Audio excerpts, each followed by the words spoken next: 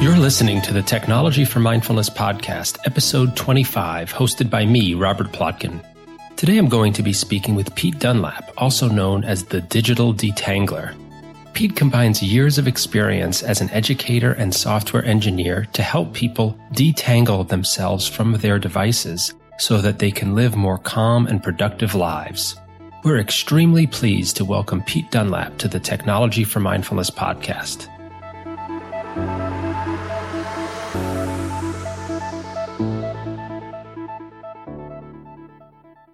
In today's interview, I'll be speaking with Pete Dunlap, who's also known as the Digital Detangler, which is quite a tongue twister. One of the things he mentions is that when surveyed, many young people said they could live without social media, which is quite surprising. And for this tip, I'd like to ask, do you think you could live without social media? And even if the answer is no, do you think you could live without it for a short period of time? What's the longest period of time you think you could go without it? Is it 5 minutes, an hour, a half a day? And whatever that period of time is, what would happen if you actually tried being without social media for that amount of time? If you think the longest amount of time you could go is an hour, what's the worst that could happen if you tried not being on social media for an hour? Or if you think the longest amount of time you could go without it is an hour, what if you doubled it and tried it for 2 hours? Now, going into it, you can be right back on Facebook or wherever it is that you hang out when you're done. No one's forcing you. And one of the principles of mindfulness practice is to be accepting of where you are now, and also to see any change, even if small, particularly see any improvement as a benefit, even if it's small, even if it's a 1% or a one-time improvement. What if you thought you could only go without social media for an hour and you tried it for 2? And you were successful in the sense that the world didn't come crashing to a halt. I'd suggest you try it. And in the spirit of mindfulness practice, pay attention to how you feel, what you're thinking about, what your bodily sensations are before you start. You might have some trepidation or fear or other kind of anxiety before you start this period of what sometimes people call a digital detox.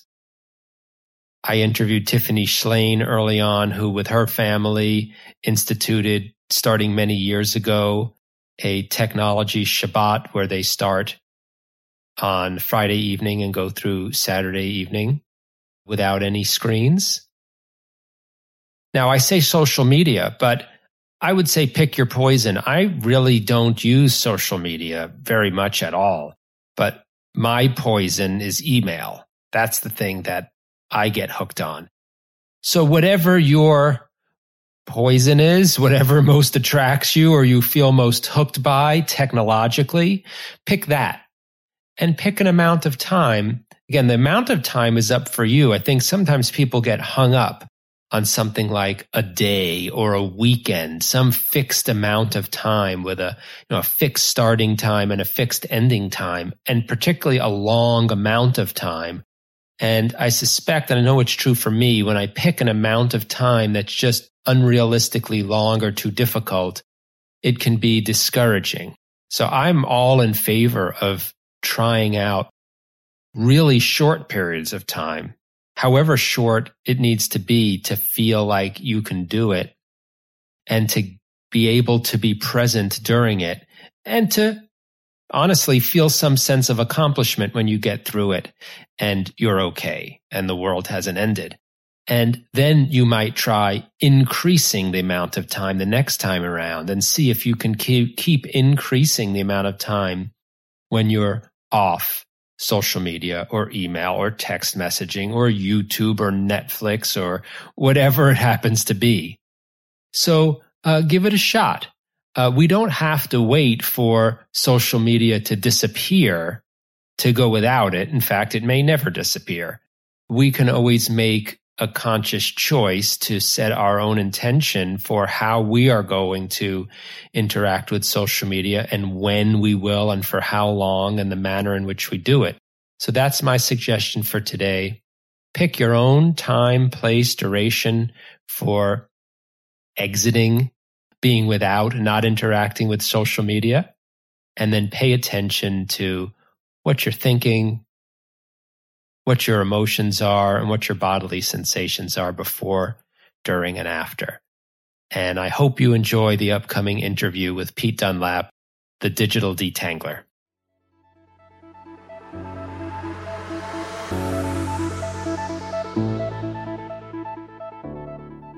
Hi, Pete, and welcome to the Technology for Mindfulness podcast.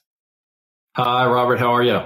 I'm doing great. I'd like to know a little bit about how you got so interested in technology and mindfulness. What motivated you about it, and how did you get so passionate about it today?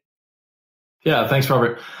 So I guess I'll start by saying it's a bit of a long story, but growing up, I was always just like slightly different than other kids. I think it's partly from being a middle child, but I graduated with a college degree in physics, and then eventually went back and got my master's in education.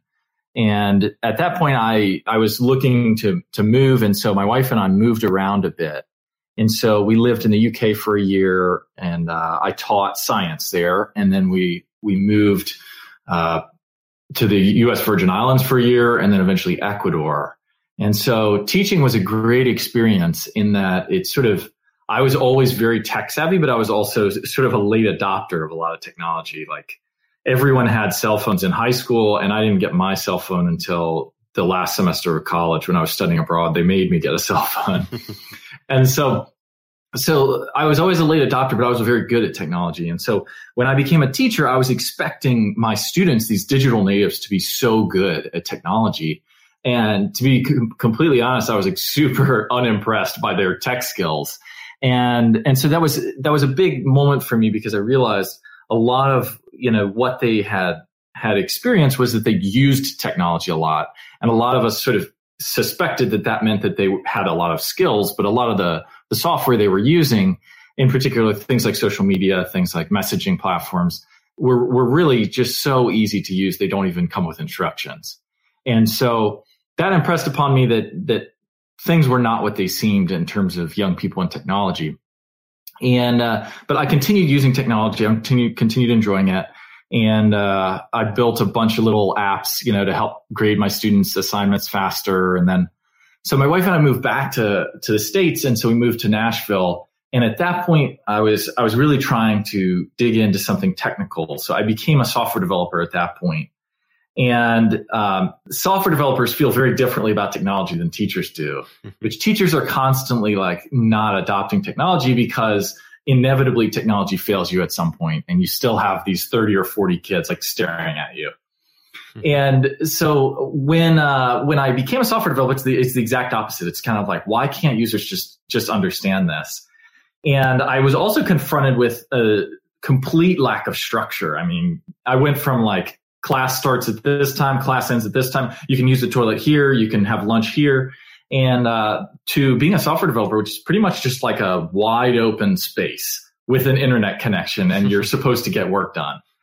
And so very quickly, I started talking to some of my coworkers and, installing these little widgets and extensions that allowed me to stay focused for longer and to sort of get more work done in the amount of time I had. And about that same time, I had begun meditating as well. So that sort of came in together as I was beginning my journey in software development. And then right about that time as well, my wife and I are trying to start a family. And so for some people that's super easy, but for my wife and I, we were trying for a year and a half, so about 18 months, and just no luck. And it was very stressful, in particular for my wife. And so late one night, we're talking, and she's upset. And I hate to admit, but I began a sentence with the phrase, you know what your problem is, which is like, it's just, I wish I could go back and just like slap myself. But I did that. And I said, basically, I thought she was spending just too much time on her laptop and phone after work, all day on her laptop at work. And so obviously that didn't go over well. And so the next day I tried to recover. And so I did another thing you should never do with the person you love, which is I created an incentive system. And so the way it worked was if my wife kept her screen usage to less than an hour a day on weekdays and less than 2.5 hours a day on weekend days, so it's still 10 hours a week of screen time, then I would book her a massage at the end of the week. And so you should never do that. But we got pregnant the very next month. And so that really I'd read some things about this, but it really brought it home for me on a very personal level. And so honestly, if that was the end of the story, I'd still be a software developer. Nothing would really be too different with me. But tragically and unfortunately, our daughter died basically just after her due date.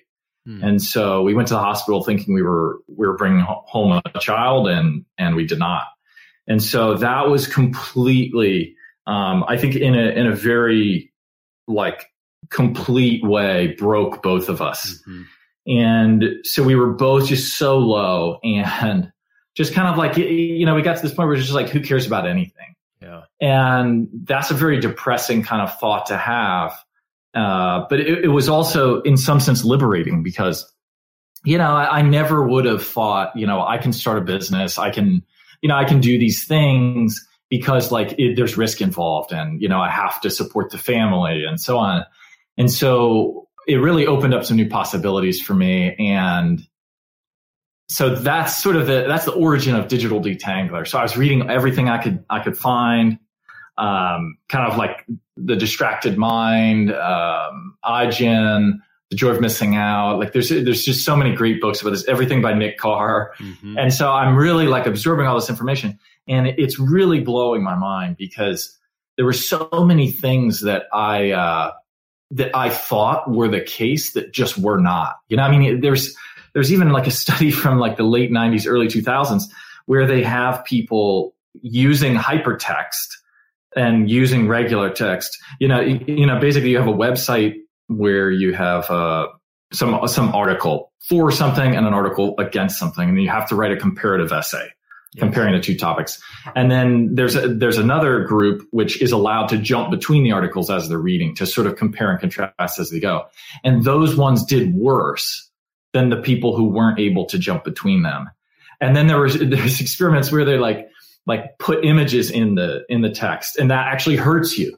And so everything I thought I knew about technology and the internet was sort of flipped on its head in many ways. And I also, quite frankly, I just sort of looked around, and you just see so many people on devices, and I think they're not happy with it. Just a couple random examples. I'll let you ask another question. 48% of millennials are worried about the negative impact of technology on themselves. And if you look at another great book is TechWise Family by Andy Crouch, and he references statistics in his book that millennial parents are more likely than Gen X or boomers to set screen time limits on their children. And so it's just, I think that young people are aware of this. They're not naive. And there's a survey of secondary students in the UK, and 2/3 of them, so 2 in 3 of them, said that they wouldn't care if social media hadn't been invented. There's very little technology that I say that about, right? I don't say that about my television. I don't say that about my treadmill. I don't say that about my toothbrush. But for people who are using it constantly, to say that, and this is not at the end of some digital detox, this is just asking, says to me that yes, young people are constantly connected, but no, that doesn't mean they're satisfied. That doesn't mean they're happy customers. So. Well, thank you for sharing. It's a really rich set of personal experiences that led you to where you are. I'm so sorry about your experience with your daughter. And I know that you've taken all of this to build a business and shift your career in the direction of helping people to improve their relationship with technology. Maybe you can talk a little bit about then the work that you do now that grew out of all of these personal experiences and then learning that you did. Yeah. So I'm figuring everything out every day. But it's a work in progress. And what I've found is that actually colleges and universities are very interested in this kind of thing because as I said, like their students aren't like happy with the situation. In fact, like just to throw some more random stats at you, more than in 2016, for the first time ever, more than half of incoming freshmen rated their own mental health as below average. So, I mean, this is like a huge issue for young people, and they're very much aware that they're not doing okay with it. And I also think college is this unique time in your life when you you grow your autonomy. In high school, you want your autonomy so bad, but you don't quite get it. And then in college, you really get to start to form your own personhood. And so it's really something very attractive to me to talk to college students. And that's where I've gotten the most traction as far as speaking goes. And so I just spoke this past week at Vanderbilt, and then I'm speaking at Wake Forest in March. So those are the kind of things I'm working on. And I'm also in conversations with a couple corporations in Nashville because, Kaspersky Labs had this publication that said that people were 26% more productive when they left their phone at home.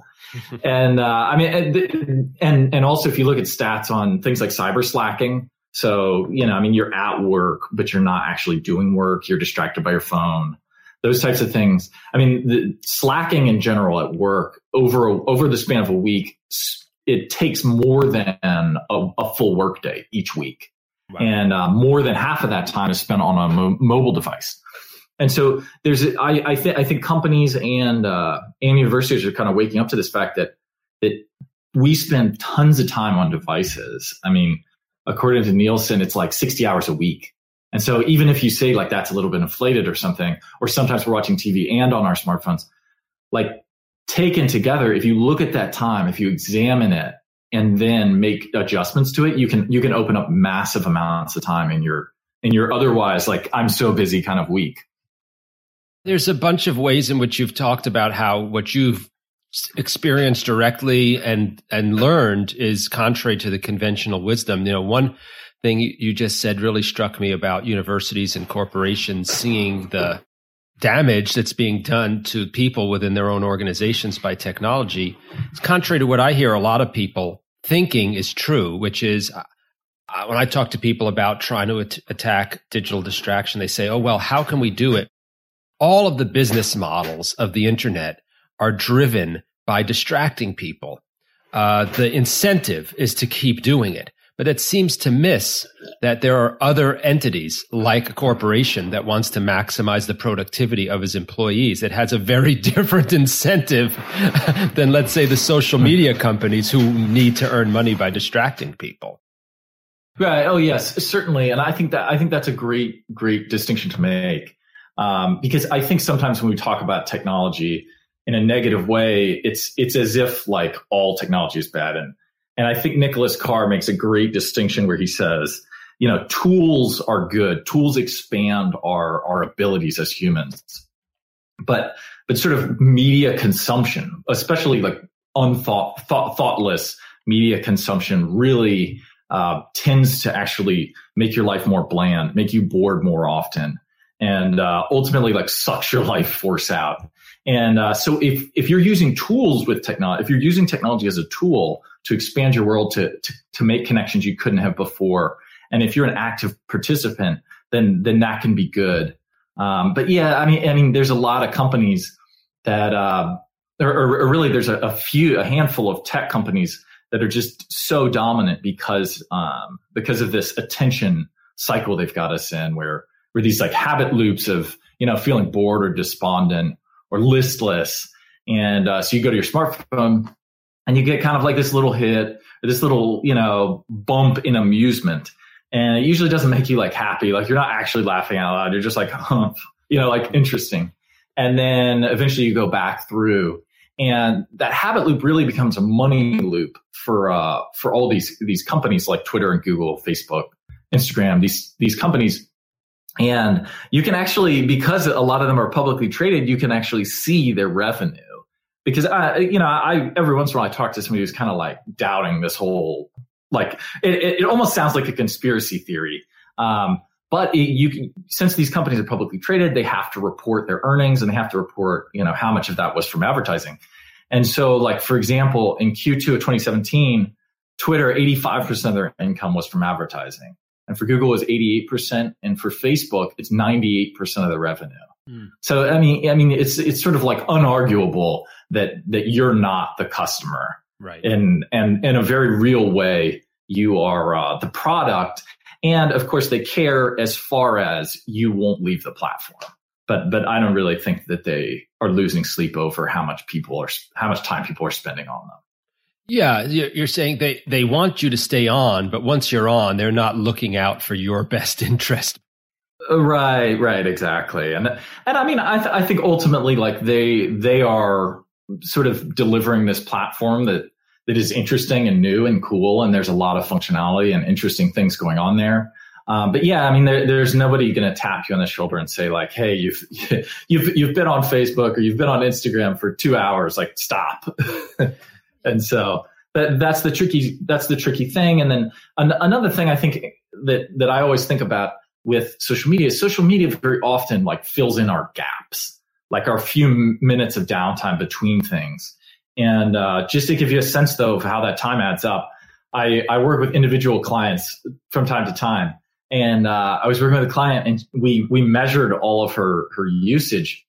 And she was spending 25 days of her year. She was going to spend 25 days of her year, like 24-hour days, just on the Facebook app, just on her phone.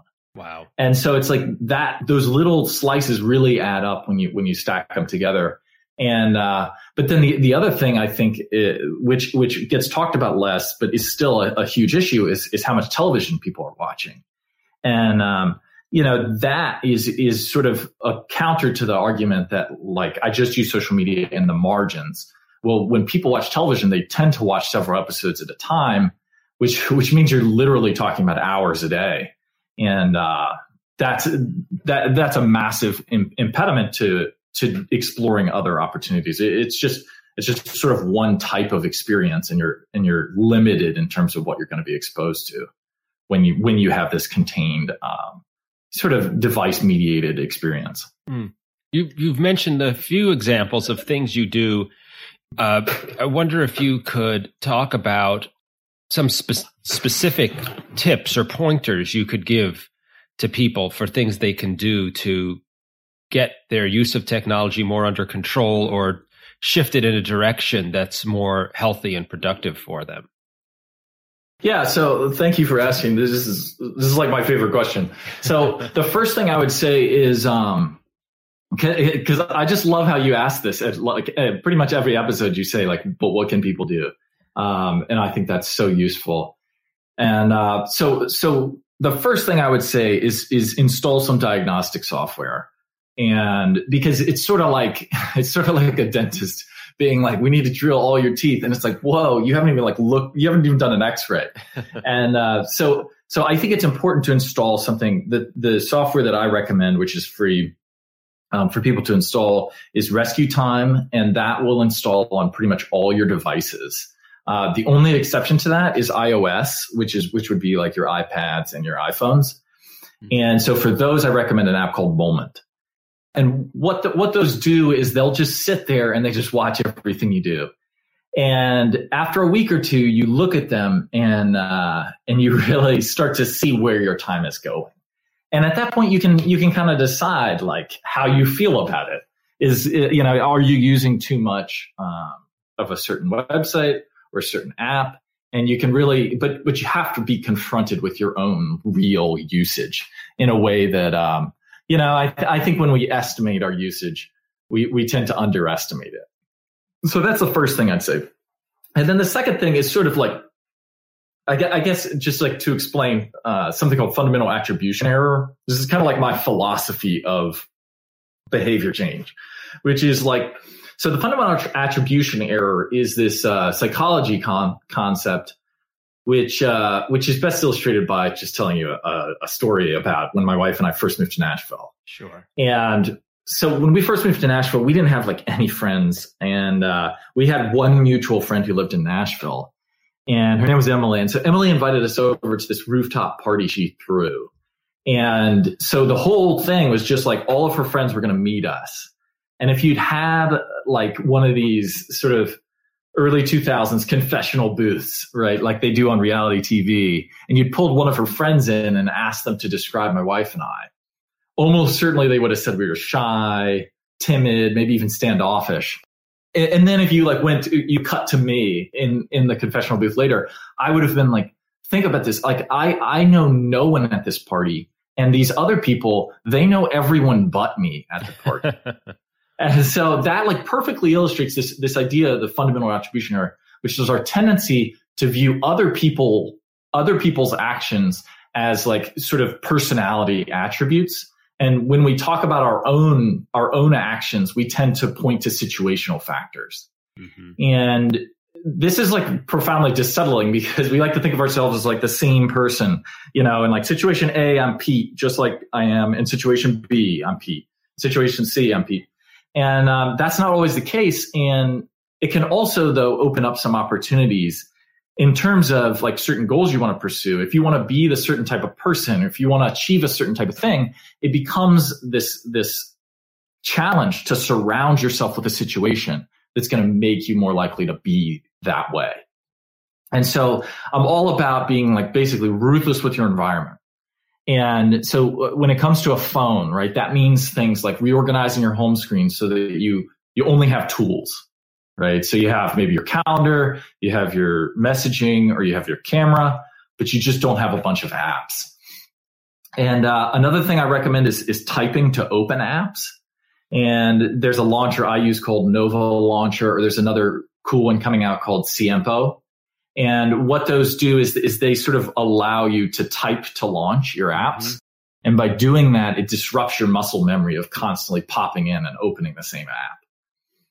The other thing I really recommend for people, and I'm just like pretty hardcore, like I'm not really like apologetic about this, because I think we're spending so much time on these apps, and there are answers to these questions. And so for something like, if you have a big Instagram problem on your phone, like delete Instagram. Yeah. And I really say delete email off of your phone, and I say delete any infinite scroll app. So that's like an app with a thumb treadmill, where you go into the app and you just keep scrolling, and and it loads new things as you get to the bottom. So I just consider that like a poor design. And then the other thing is using do not disturb settings to protect yourself during sleep, particularly. And so if you do all that, that's great for your phone. But I'm all about pushing your time from your phone onto your laptop. And there's a couple reasons for that. The first is that phones really are primarily media consumption devices, right? They're great for watching YouTube videos. They're great for streaming video, or maybe even looking at your friends' photos, or short things like tweeting. But if you need to do real work, if you get an important email, right, like very few people respond in full on a phone. Mm-hmm. And so you have that laptop with a keyboard, which sort of suggests input, a sort of an active input.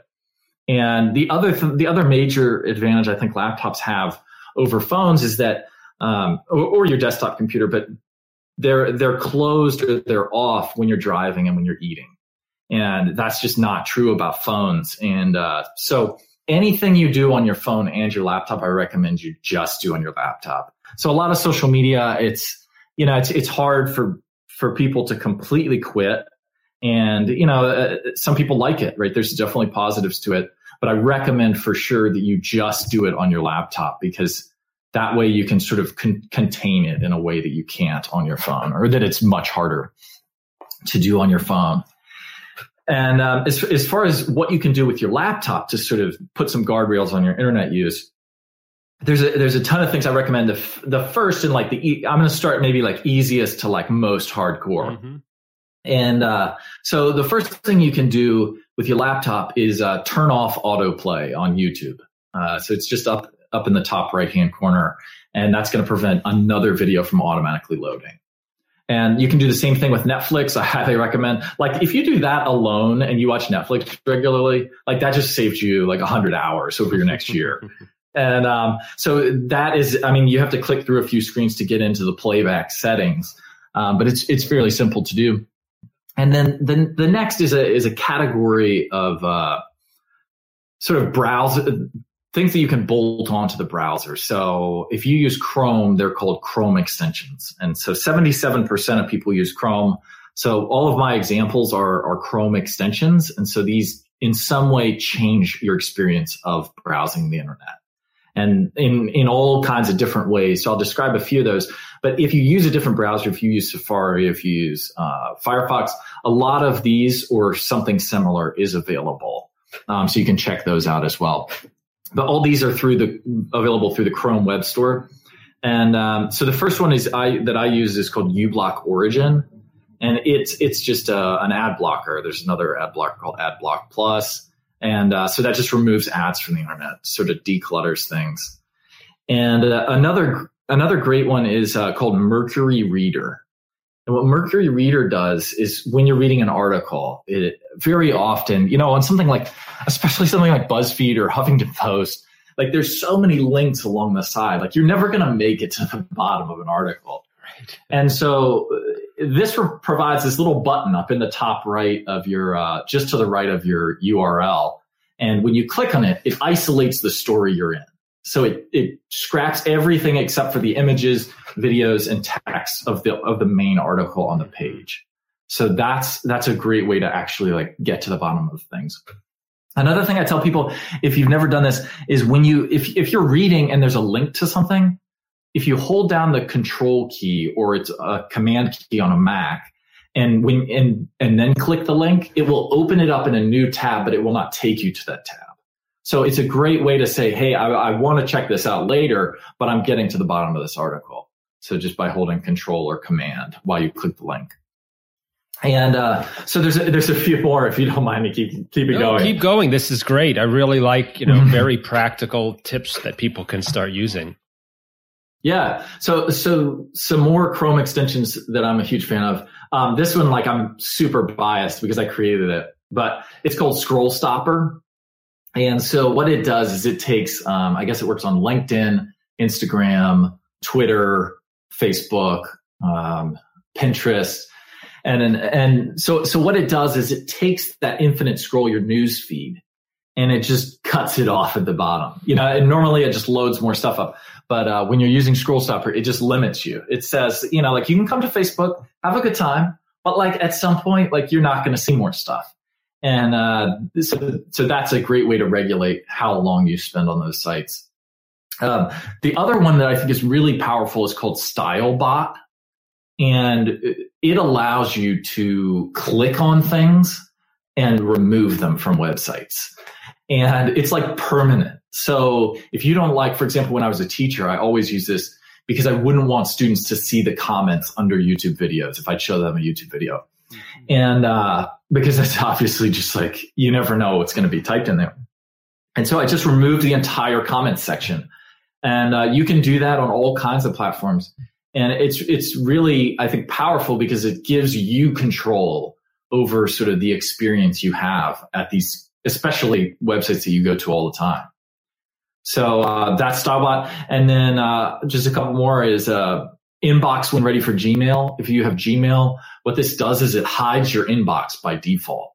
So often I would go into my email and then I'm about to type this important email. And then I just completely forget because I have basically a to-do list, which is like my email inbox. And so what it does is it hides it. And so you can send an email, you can look up an email but you have to click to show your inbox. And then you can do all kinds of cool things. Like you can limit how many times you can see your inbox. You can lock yourself out on a schedule. So like I can't see my inbox until 10 a.m. just so that I don't sort of waste the most productive time of my day on my inbox. Another really cool Chrome extension is called Nanny for Google Chrome. And so that lets you set these rules for your own browsing. So you can say like, when I'm at work from 9 to 5, like I'm going to use Instagram, but no more than 10 minutes. Or I'm going to use, you can group in five sites. I'm going to use these 5 sites no more than 2 hours each day. Right. And so that allows you to sort of regulate yourself. Or it puts your sort of best intentional self there, like sort of like knocking you in the right direction when your willpower is at its lowest. I really like this way of thinking about it, which is that, in mindfulness practice, what we're often looking to do is create some kind of change in ourself in those moments when we're hurried or frantic, and, set aside some other time when we're calm and thinking rationally, perhaps, and not carried away, to develop that capacity to be mindful in the moment when we need it. And what you're talking about is, really taking advantage of separate time when you can make a rational decision about what's best for you, and not just relying on yourself then to act on when you need it, but as you said, changing the environment, changing the technology in such a way that when the time comes when you might otherwise go ahead and use, your inbox for a half an hour when you didn't want to, the technology is set up to not quite enforce what your original intention is, but help you stick to what you previously decided to do. Oh yeah. It nudges you in the right direction. And in a way, I know Tristan Harris always talks about the way that it's not really fair, because any like willpower you have is being kind of thwarted by these hundreds of engineers trying to break that willpower down. But, to me, you can install some of these tools and you get some engineers on your side of the equation as well. So it's a great way to stay focused when you're trying to work online. The last thing I wanted to mention is there's another great extension called Text Mode, and it removes images from the internet. And if you've never experienced that, it is a completely different experience, because we process imagery like 60,000 times faster than we process words. And so that's part of the reason we get yanked around on all these different websites, is because the images are so compelling. And so if you turn off the images, like you basically immediately turn off the distraction hose.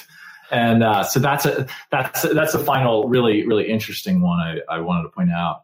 But yeah, and I think it's not all about changing your environment. I think it's important to develop that compassion for yourself and leaving space for, not wasting time in your inbox occasionally, and sort of not just basically becoming a productivity robot. But it's definitely, I think, important that people have the knowledge that these things exist, and you can sort of take control when you need to, in terms of your online and on your online use. And I do also talk about developing a gratitude practice. So sort of like, you want to alter your environment, but then also altering yourself via things like gratitude practice. That could just be like writing a list of things you're thankful for. That could be a gratitude letter to someone who's impacted you positively. It could just be like calling, Target's customer service and being like, hey, someone was nice to me. The cashier made eye contact with me today, and her name is, or his name is this. So that kind of thing, I think really has benefits if done in particular when done on a recurring basis. And then obviously, like I'm all about mindfulness, and I've had a daily practice for a few years now, and that makes such a huge difference. It doesn't like make everything better, but it definitely kind of like turns the dial in a positive direction. And so I'm also like one of my more harebrained ideas I'm cooking up right now with mindfulness is I've been meditating using Insight Timer. And so that's a great app. And people can put up all these meditations. And so I have this idea for meditations that get interrupted by technology sounds. And so you sort of like, you desensitize yourself so you don't get that blood pressure spike every time your phone dings, because you're sort of like, you have grown accustomed to it. So, but anyways, I mean, I'm doing all kinds of things, sort of like pushing in this direction of putting users back in control and giving them sort of the tools necessary to make more mindful uses of the technology whenever possible. Yeah, it feels very motivating and empowering to hear about it. You know, I've been using technology for a long time. I was a programmer, so I have the experience of feeling empowered to make technology do what I want it to do. But I'll say that in recent years, I often don't feel that. And I speak to a lot of people. It seems like if their only experience, let's say, with the internet has been in the last 5 or 10 years, if they're not a programmer or a designer of technology, the attitude seems to me like one of resignation. Like, well, this is what the technology is. There's really nothing we can do about it. It's always going to be this way. And we just have to take it as is and make the best of it. And, you know, what you're talking about is the fact that even for people who aren't programmers or designers, there's a lot of ways in which they actually don't have to accept the technology just as it is. They can change or configure how it works better for them. And it's a very empowering message. Oh, yeah. I think that's so huge. I had a moment when I was software developer where we were meeting with a client, and it was, I mean, from the back end of the software, there were some very weird things that I was not pleased with. And I was like, we need to change it to do this. And I sort of came in with this like tact of like, we gotta straighten things out. And one of the product owners came to me like after it, and he was like, so like, there's some things you don't understand about our needs. And it's like, every one of my like things we needed to change was really just a misunderstanding of the problem that was trying to be solved. And I think to some degree, a lot of that is occurring with technology, where it's like, we're just given these tools. And I think it's sort of on us to say like, I don't like this, this about it. The world is more complicated than it's being presented to me.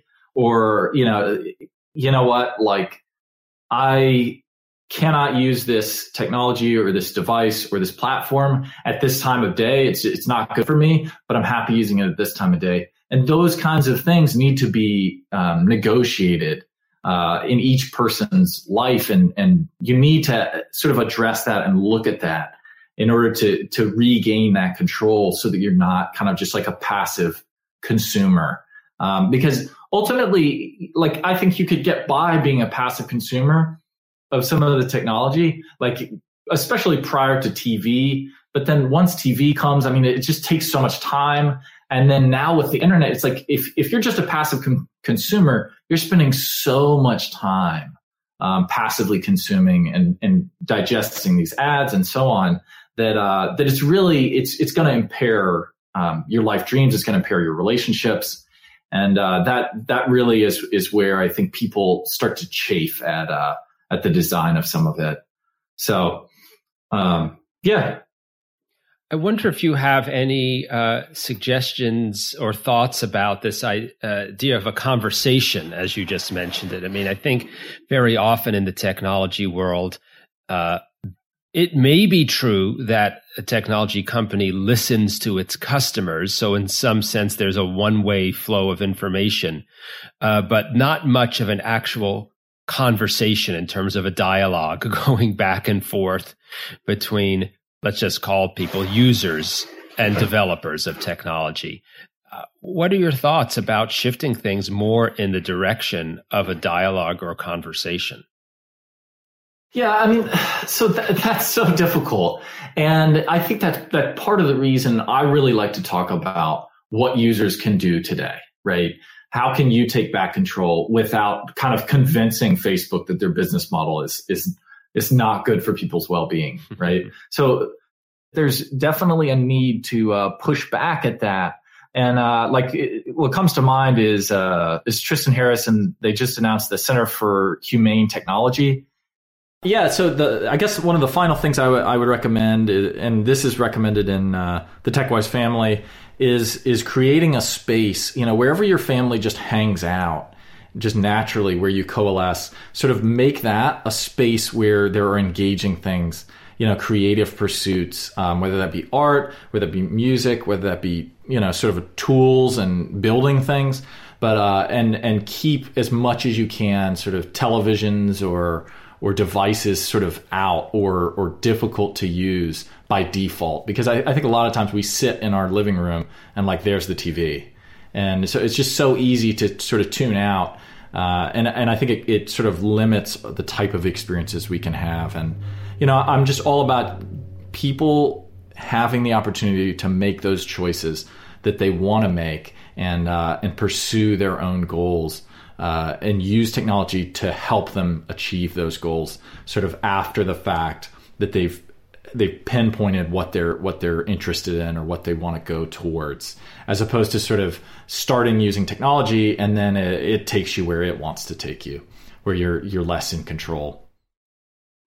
That's really great. Yeah. Thanks so much. It's a great, motivating, inspiring suggestion to wrap up on. And thanks so much, Pete, for being on the Technology for Mindfulness podcast. Yeah, I really appreciate it, Robert.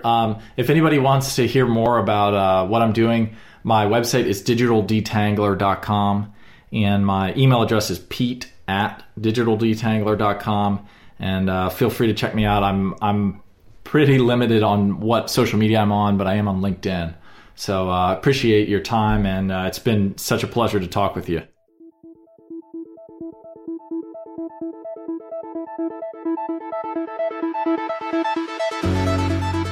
Thanks for joining us for this Technology for Mindfulness podcast with me, Robert Plotkin, and today's guest, Pete Dunlap, also known as the Digital Detangler, who shared with us a wide variety of ways to be both more calm and more productive in our use of technology.